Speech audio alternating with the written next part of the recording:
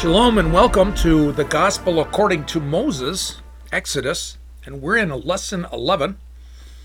And this is Reverend John Ferret again. And in this lesson, we're going to be focusing in finally on Exodus chapter 4, verses 1 through 12. So reading those verses in the New American Standard, we read, "Then Moses said, 'What if they will not believe me or listen to what I say? For they may say, the Lord has not appeared to you.'" Now, when you actually put this in context, in textual context, Moses is referring to the elders and the people of Israel. What if they won't believe me? It's not Pharaoh he's worried about, but he's worried about coming to the elders of Israel and Israel to say, hey, the Lord appeared to me, the God of Abraham, the God of Isaac, the God of Jacob. And indeed, he's basically saying, what if they don't believe me? The Lord said to him, "What is that in your hand?" And he said, "A staff."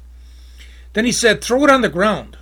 So he threw it on the ground, and it became a serpent, and Moses fled from it. But the Lord said to Moses, "Stretch out your hand and grasp it by its tail." So he stretched out his hand and caught it, and it became a staff in his hand. "That they may believe that the Lord, the God of their fathers, the God of Abraham, the God of Isaac, the God of Jacob, has appeared to you." The Lord furthermore said to him, "Now put your hand into your bosom." So he put his hand into his bosom, and when he took it out again, behold, his hand was leprous like snow. Then he said, "Put your hand into your bosom again." So he put his hand into his bosom again, and when he took it out of his bosom, behold, it was restored like the rest of his flesh.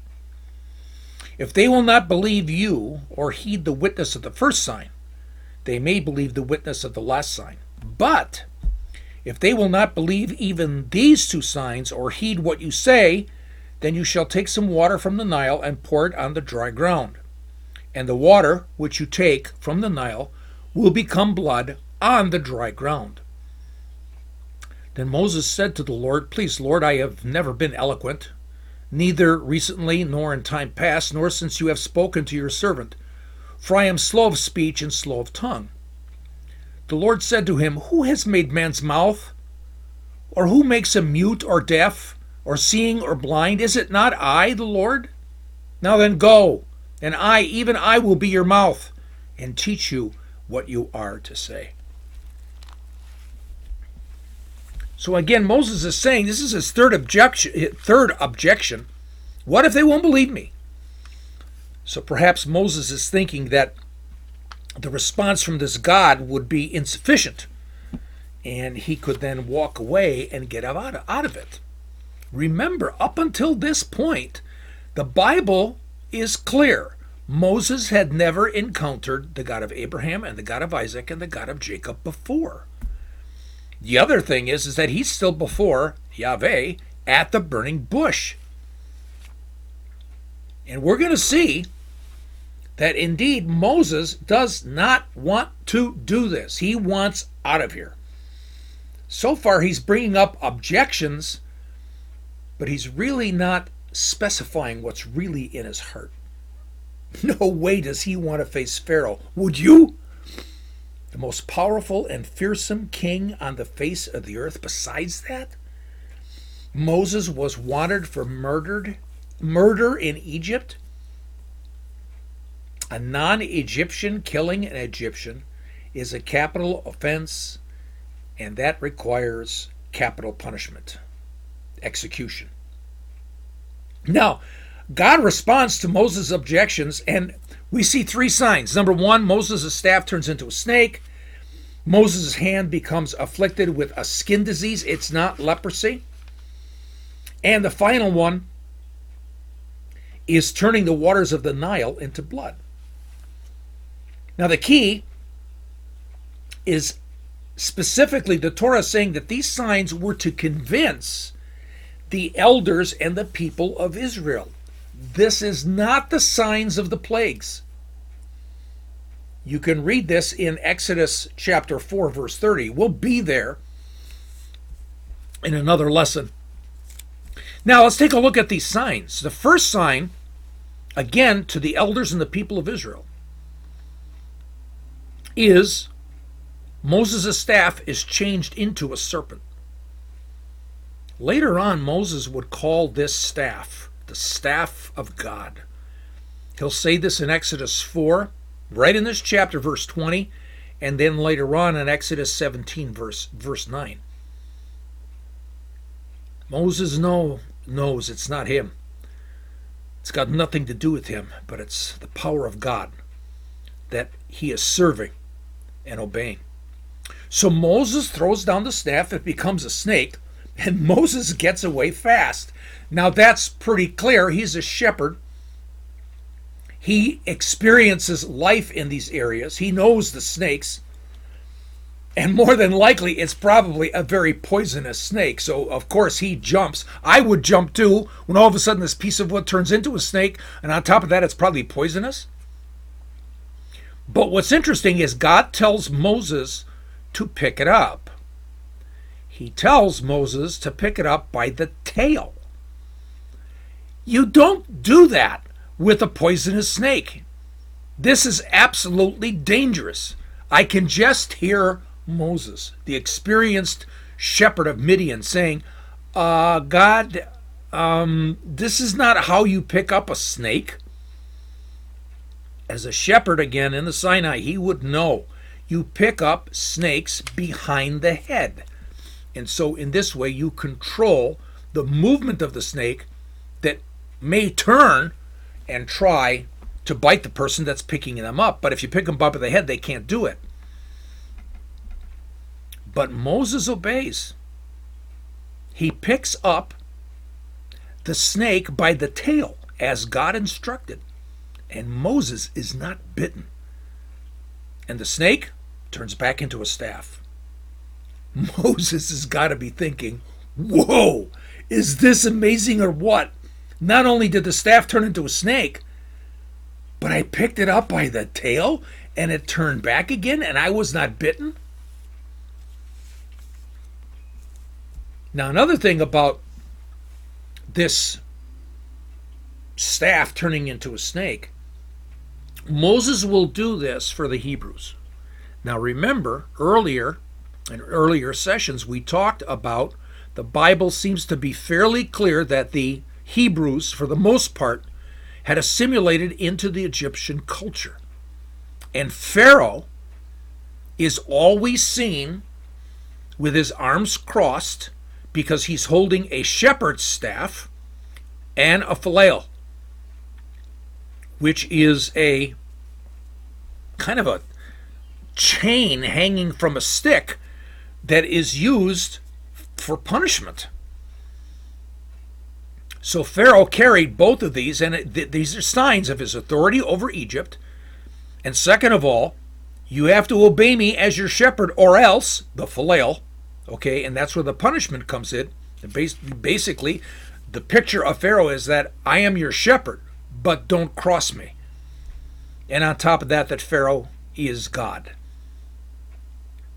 This miracle, this sign again, is to the Hebrews, because they are so used to this picture of Pharaoh with the shepherd's crook and the flail, that what God is saying, Pharaoh is not a God. He has no authority. More than that, it's going to be a sign to show the Hebrews and all Egypt that the power of the magicians was false. I'm going into Dr. John Careed's study commentary on the Torah entitled Exodus. And he has comments because he is an archaeologist and a well-known Egyptologist. And so, again, he knows the Egyptian culture, especially the Egyptian culture in Moses' day.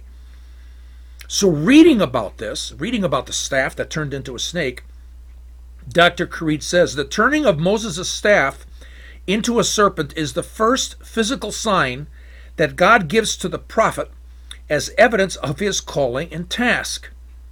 It's a precursor of the serpent confrontation in Exodus chapter 7, verses 8 through 13, in which the Egyptian magicians appear to perform the same feat. Moses' rod, of course, swallows their staffs, thereby demonstrating God's sovereignty over Egypt. So this sign, and so for the Hebrews seeing this sign, it's going to be a polemic against Egypt. In other words, this sign, this staff of Moses turning into a snake, means that it's a picture coming against Egypt, coming against its gods, coming against its magicians, coming against even Pharaoh, a polemic. Because its magicians, the Egyptians of Egypt, prided themselves on being able to change inanimate objects into animate objects by means of a magical rod. For example, when attacked by enemies, the magician king Nechtanibo II, this was 360 to 343 BC, uses his rod of enchantment to turn wax figures of soldiers and ships into a live fighting force. Numerous Egyptian scarabs attest to that practice by depicting scenes of magicians holding rods in their hands that could instantly be turned into snakes. So indeed, what we have, this miracle, sign to the Hebrews that Pharaoh's not God, he has no authority, that the magic of the Egyptian magicians is false. This is huge. It's going to be an amazing sign, not only to the Hebrews when Moses returns, but also later to the Egyptians. Now the second sign is Moses' hand attains a dreadful skin disease.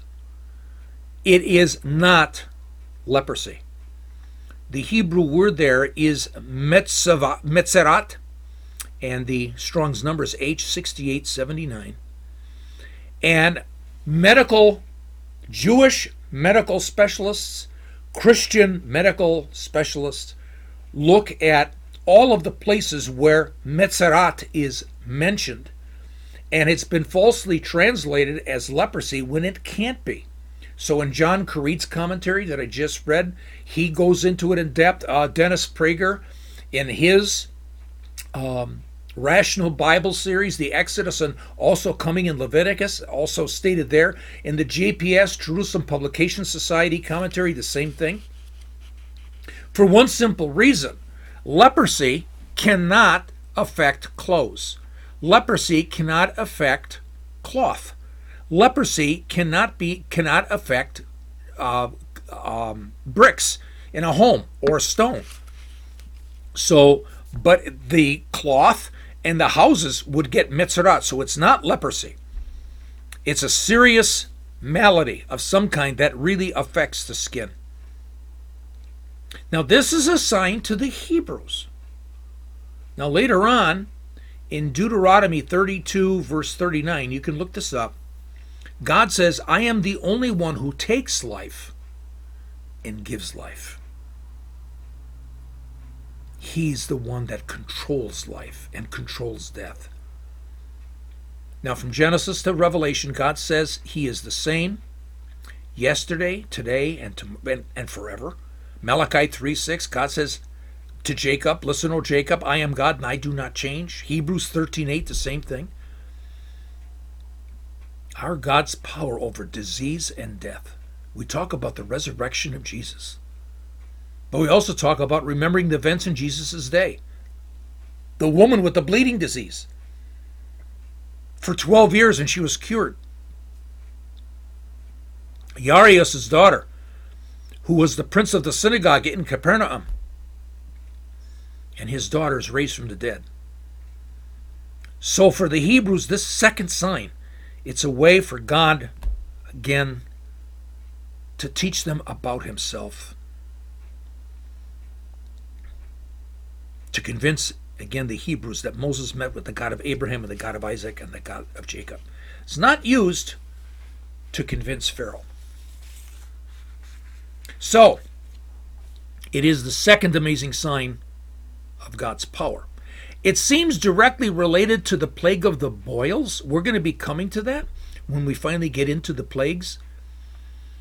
When we get into the plague of the boils, it's the plagues of the Shechin, and it's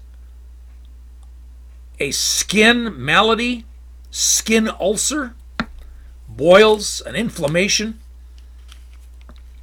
And so indeed, we see that God is controlling disease, both giving it and healing it. So it's the awesome power of the one and only true God. Now the third sign, the Hebrews are to see that Moses is going to get water from the Nile, which means he's going to probably have it in some sort of a jar, and he's going to spill it on the ground, and when it hits the ground, it will turn to blood. Now, this is not what happened when Pharaoh did this, when Moses did this in front of Pharaoh. Now, the Hebrews, like I said, were intimately a part of the Egyptian culture. The Nile was life. The Nile was worshipped as a god, and so many of the gods of the Egyptian pantheon were related to the Nile. Without the Nile, Egypt dies. And here, Moses is going to perform a sign for all Israel.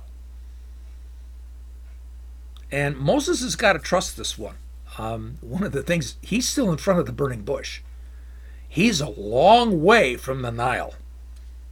So God has got to say, you got to trust me on this one, Moses. Moses will leave the burning bush and will remember that, and he will actually see the miracle happen. So it's going to be kind of a unique thing for him as well. But here's the key. Once Moses does this, remember, the water will turn into blood once it hits the ground. This is specifically what the Torah says. This shows that the water's not in the jar. This shows that there's no trick going on by somehow the water being manipulated in the jar in a special way. They're going to see it with their own eyes, and so is Moses. Well, we now come to Moses' fourth objection in verse 10. In verse 10, Moses said to the Lord, "Please, Lord, I have never been eloquent, neither recently nor in time past, nor since you have spoken to your servant, for I am slow of speech and slow of tongue." With regards to this, there are some who speculate that Moses had a problem with speech and it was probably stuttering. That's only an opinion. You can't prove it. Some say Moses lost his ability to speak Egyptian because it's been 40 years. Well, maybe not losing his ability to speak Egyptian totally, but maybe easily and smoothly.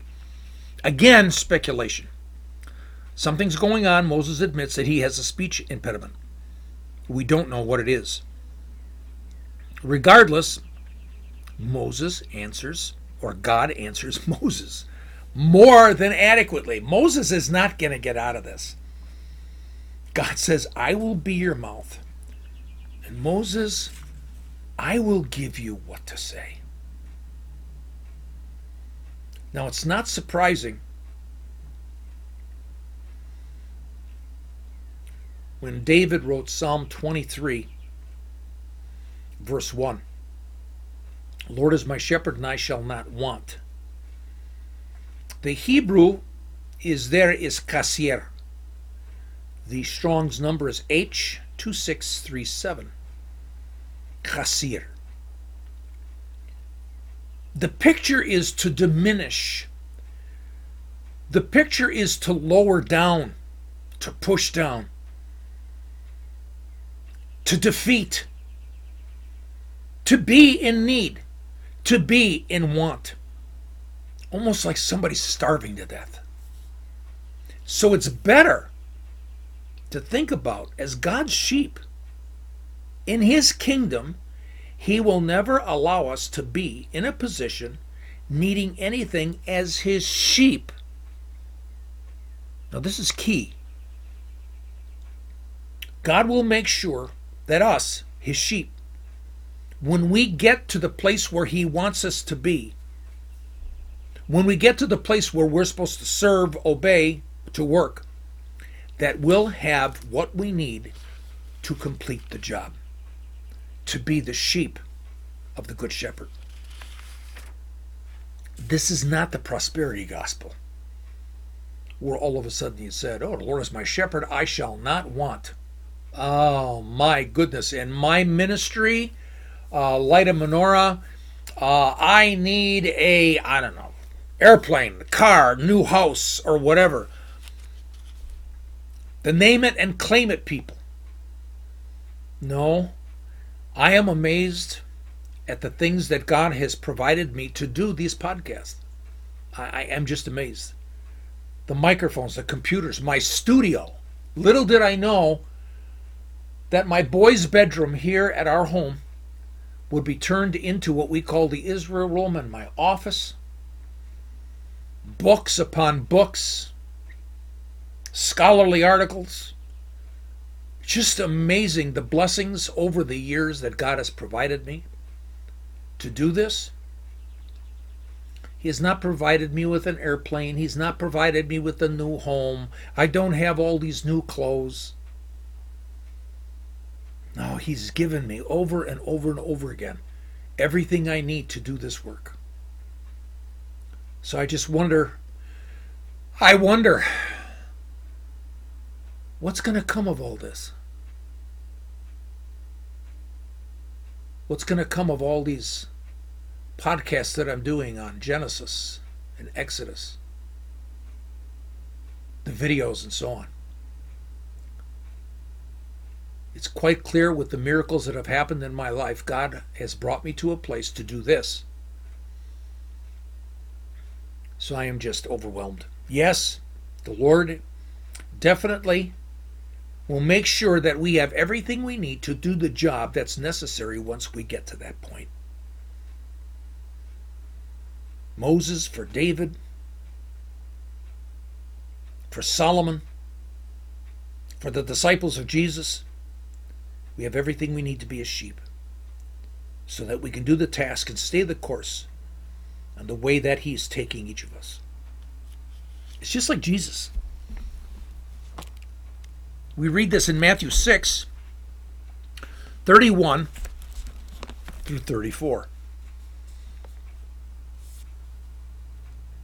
Yeah, Matthew 6, 31 through 34. Do not worry then, saying, what will we eat?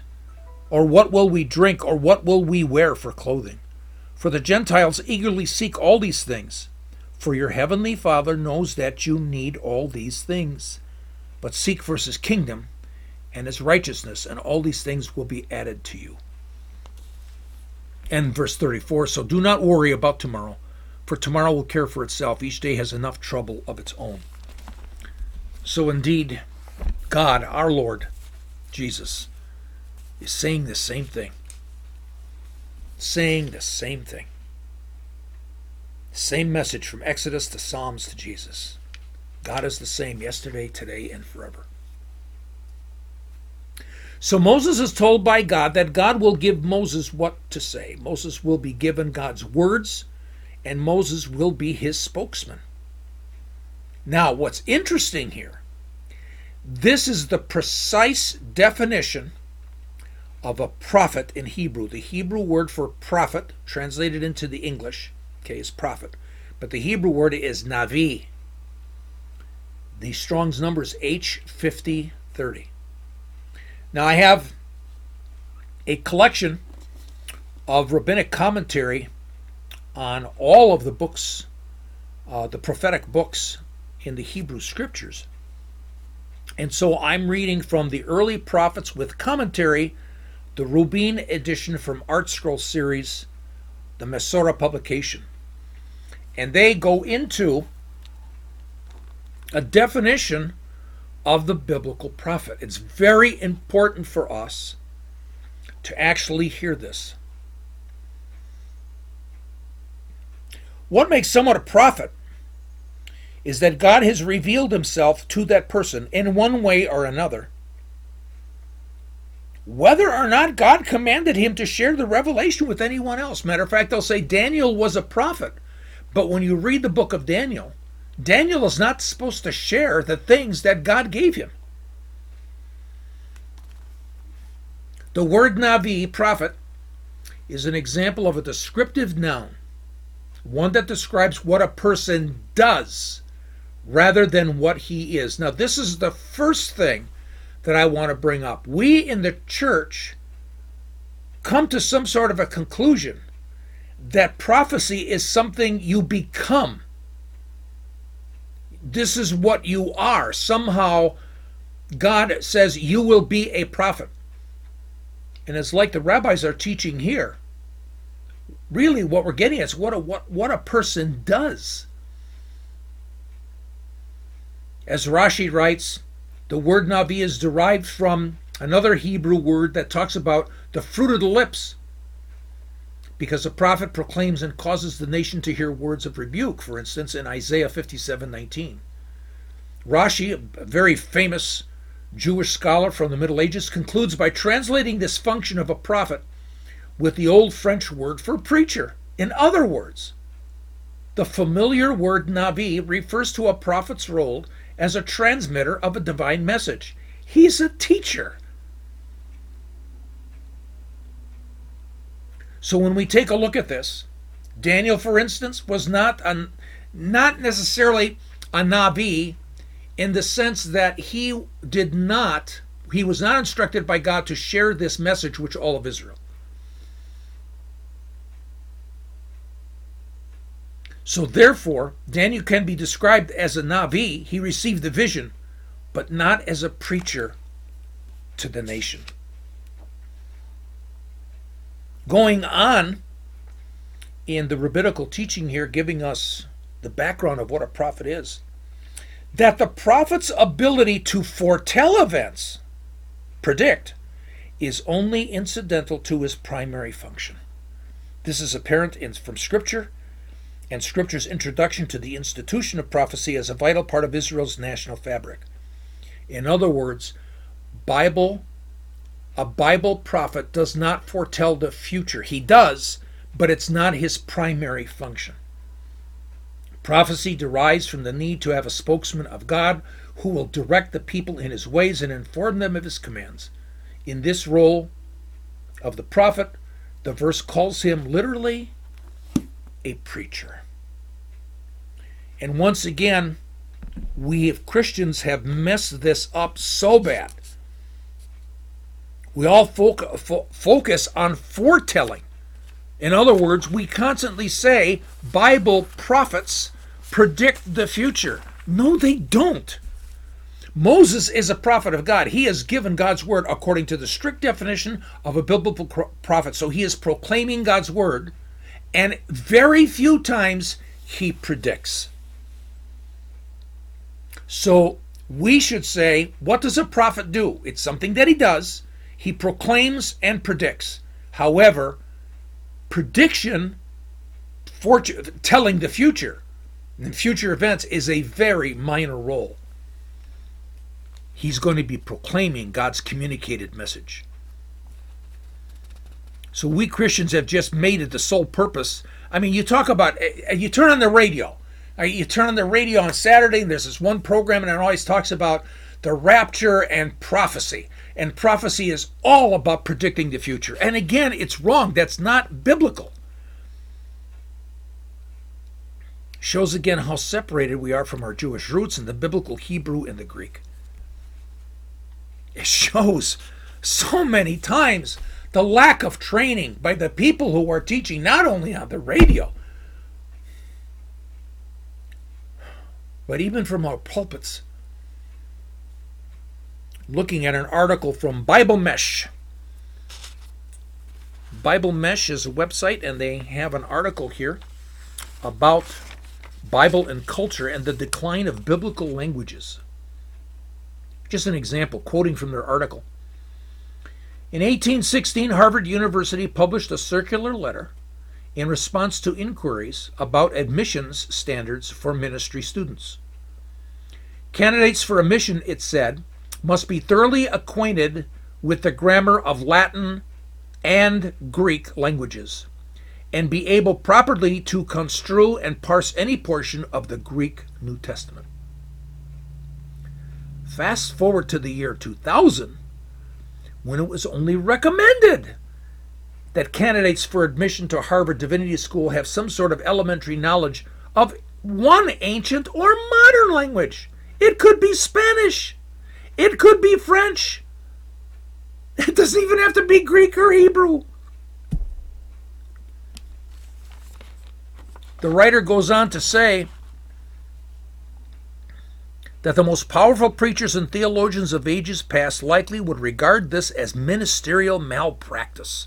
And this is what's happening in both in the United States and in Canada. In the Association of Theological Schools, there's no requirement for them to graduate with either Biblical Greek or Hebrew or both in an accredited Master or Divinity program. This is ministerial malpractice. So, for instance, Augustine of Hippo, the great theologian and North African bishop, said men who speak the common tongue need two other languages for the study of Scripture, Hebrew and Greek. The Protestant reformer Martin Luther said that we will not long preserve the gospel without the languages, the sheath in which the sword of the Spirit is contained. I know of one seminary where it is stated by students in the master's degree program, the master's degree of theology or divinity, here locally, that the Bible changes meaning by culture. God's word changes meaning. In other words, when God says his word stands, he's the same yesterday, today, and forever, and he does not change. They're going against that. They're saying, no, the Bible changes meaning. So as I learn, I try to share with you as I delve into the Hebrew and the Greek, and we take a look at the Bible in its historical context, which is so neglected in the church today. Now, in previous lessons, one of the things that we saw was that coming into the Byzantine period, and especially after the Jewish people began to see the Messiah, they began to see that the Messiah had a connection to Moses. And Moses has a connection to Messiah. This was so amazingly seen in Raphael Pate's book, The Messiah Texts. I brought that up in the previous session.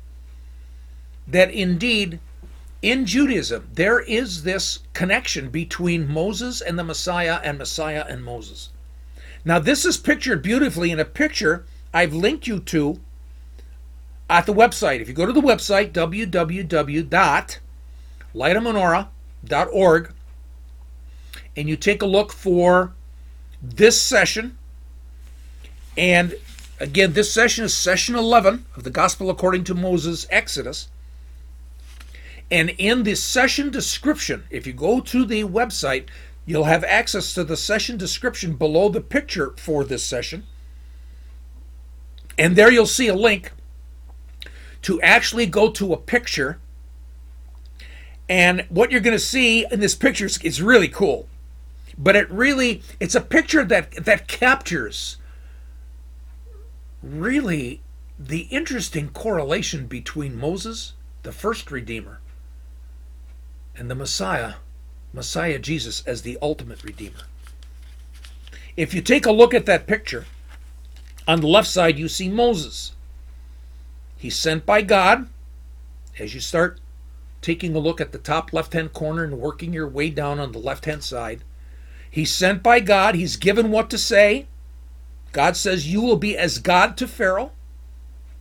We know that there's going to be blood on the wood, on the doorposts, so that all Israel who chooses to put the blood on the wood will be saved from the wrath of God that will be poured upon the nation of Egypt. There's going to be a new covenant at the mountain of God at Sinai. Mountain of God, right there in Exodus chapter 3. And at Mount Sinai, they see God's glory. But on the right-hand side, the other half of the picture of the person there in the middle, it's Jesus. Jesus, and again, go into the Gospel of John, you'll find all the verses. Jesus is sent by God. Jesus is given the words to say. He's not as God, but he is God. And in Jesus, there's blood on the wood. And it happens to be the cross. And at Jerusalem, there's a new covenant presented at the mountain of God. The mountain of God moved. You can see this in Isaiah 2, verses 1 through 3, Joel 3, verse 17, Zechariah 8, verse 3. And we see God's glory, and it's Jesus. Take a look at John chapter 1, verse 14, John 17, verse 24. This connection is amazing. It's a mirror.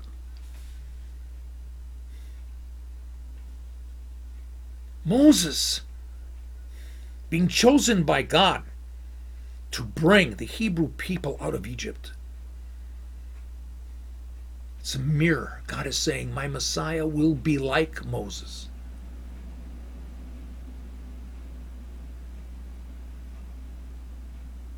Just like the first Redeemer, Messiah will be the ultimate Redeemer. They're mirrors of each other. And you cannot have one without the other. For in one hand, Moses is given by God the Torah, the written word. And later, Jesus comes, who's the living word. And what does Jesus say? Abide in my word, written, and abide in me, John 15. Abide in the written word, abide in the living word. The mountain of God at Sinai and the new covenant there with all of Israel. You cannot have Messiah without the Sinai covenant. God has established this, established his word. I've also linked you on the website to my vidcast, my video lesson called The Mirror of Passover. This video will go into the connections even in a deeper and more profound way. I highly recommend that you take a look at that video. But there's one thing we hear in verses 10 through 12 here in chapter 4. And what we hear is that God is a prophet. He's given what to say. And this is a clear definition of a prophet.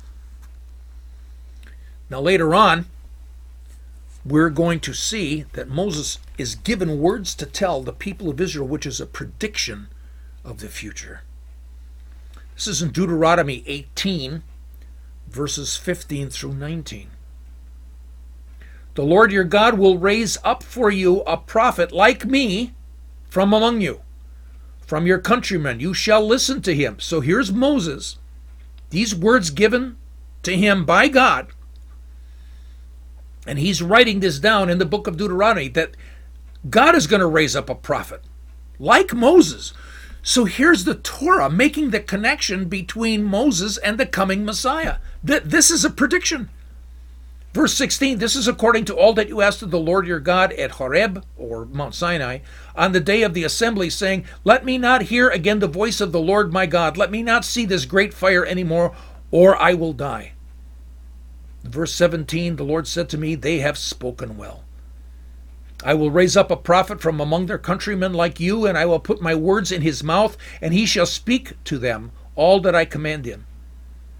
It shall come about that whoever will not listen to my words, which he shall speak in my name, I myself will require it of him. A prophet is predicted, chosen by God, given the words to speak.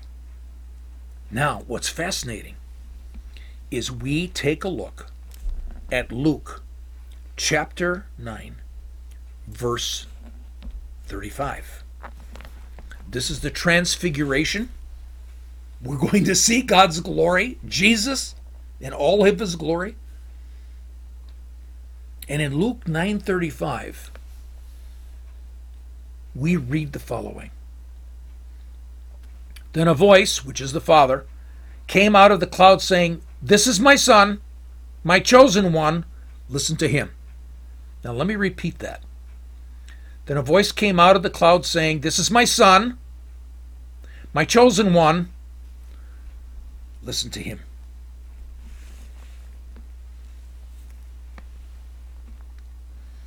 Now Jesus is chosen by the Father, and we're to listen to him. It's that prediction. In John chapter 12, verse 49, Jesus is saying, "I only speak what the Father has commanded me to speak." And indeed, Moses is speaking God's Torah, his instruction, not law, to all of Israel and us. And now Moses is told to predict a prophet coming in God's name, who will speak in God's name. It's Messiah. God is showing us Jesus in Torah. And it just verifies again and again the truth of Jesus' words in John 5:39 when Jesus is talking to the scribes, to probably some Pharisees, to the chief priests, other temple officials. And he says to them, "You are looking at the scripture looking for eternal life, but I tell you, they testify of me."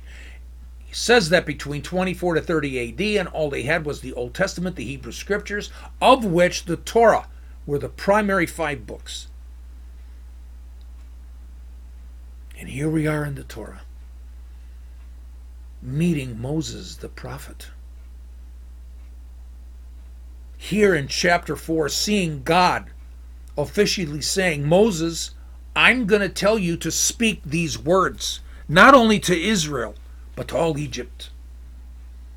You are a spokesman for me. You're my preacher. You're my teacher. And besides that, I'm giving you words to predict my coming Messiah. For my coming Messiah will be a mirror image of you." And to understand Jesus, we understand Moses. And indeed, here in Torah, in Exodus chapter 4, we see the gospel of the kingdom. The gospel according to Moses. Shalom.